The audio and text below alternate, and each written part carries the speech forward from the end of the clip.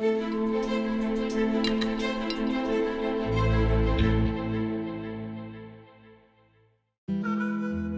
know, I'm a huge outdoorsman. I love hunting, fishing. When I'm busting my butt in the gym and really killing myself, breaking myself down, both mentally and physically, I love to get out.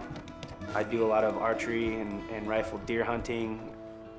It's just a way for me to get out, clear my mind, and kind of, shut off from the grind of the gym.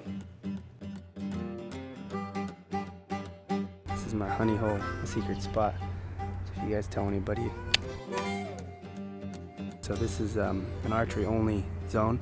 A lot of the deer and turkey will bed up and roost in these trees right behind us, and they come out and feed all through here, and they should start coming out anytime. So we're gonna start looking for them now. Stay tuned.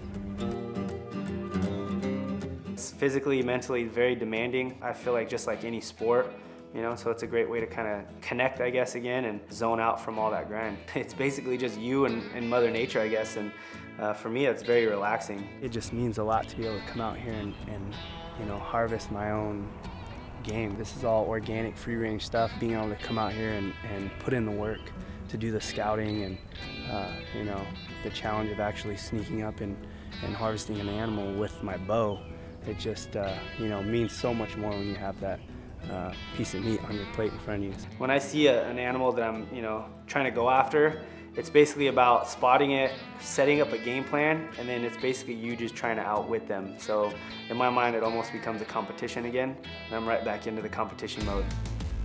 My next fight is against Ricardo Lamas, April 4th, and this is a huge fight for both of us. Big elbow by Lamas! Nicely done, Ricardo Lamas! In my opinion, he's the guy that's at the top with me for the #1 contender spot, and in my mind, to be the best, you got to beat the best. Caught the kick, straight right hand, and Chad Mendes wins. I think I'm going to be faster, and I hit a lot harder than he does, so I think those things are what's going to win this fight for me.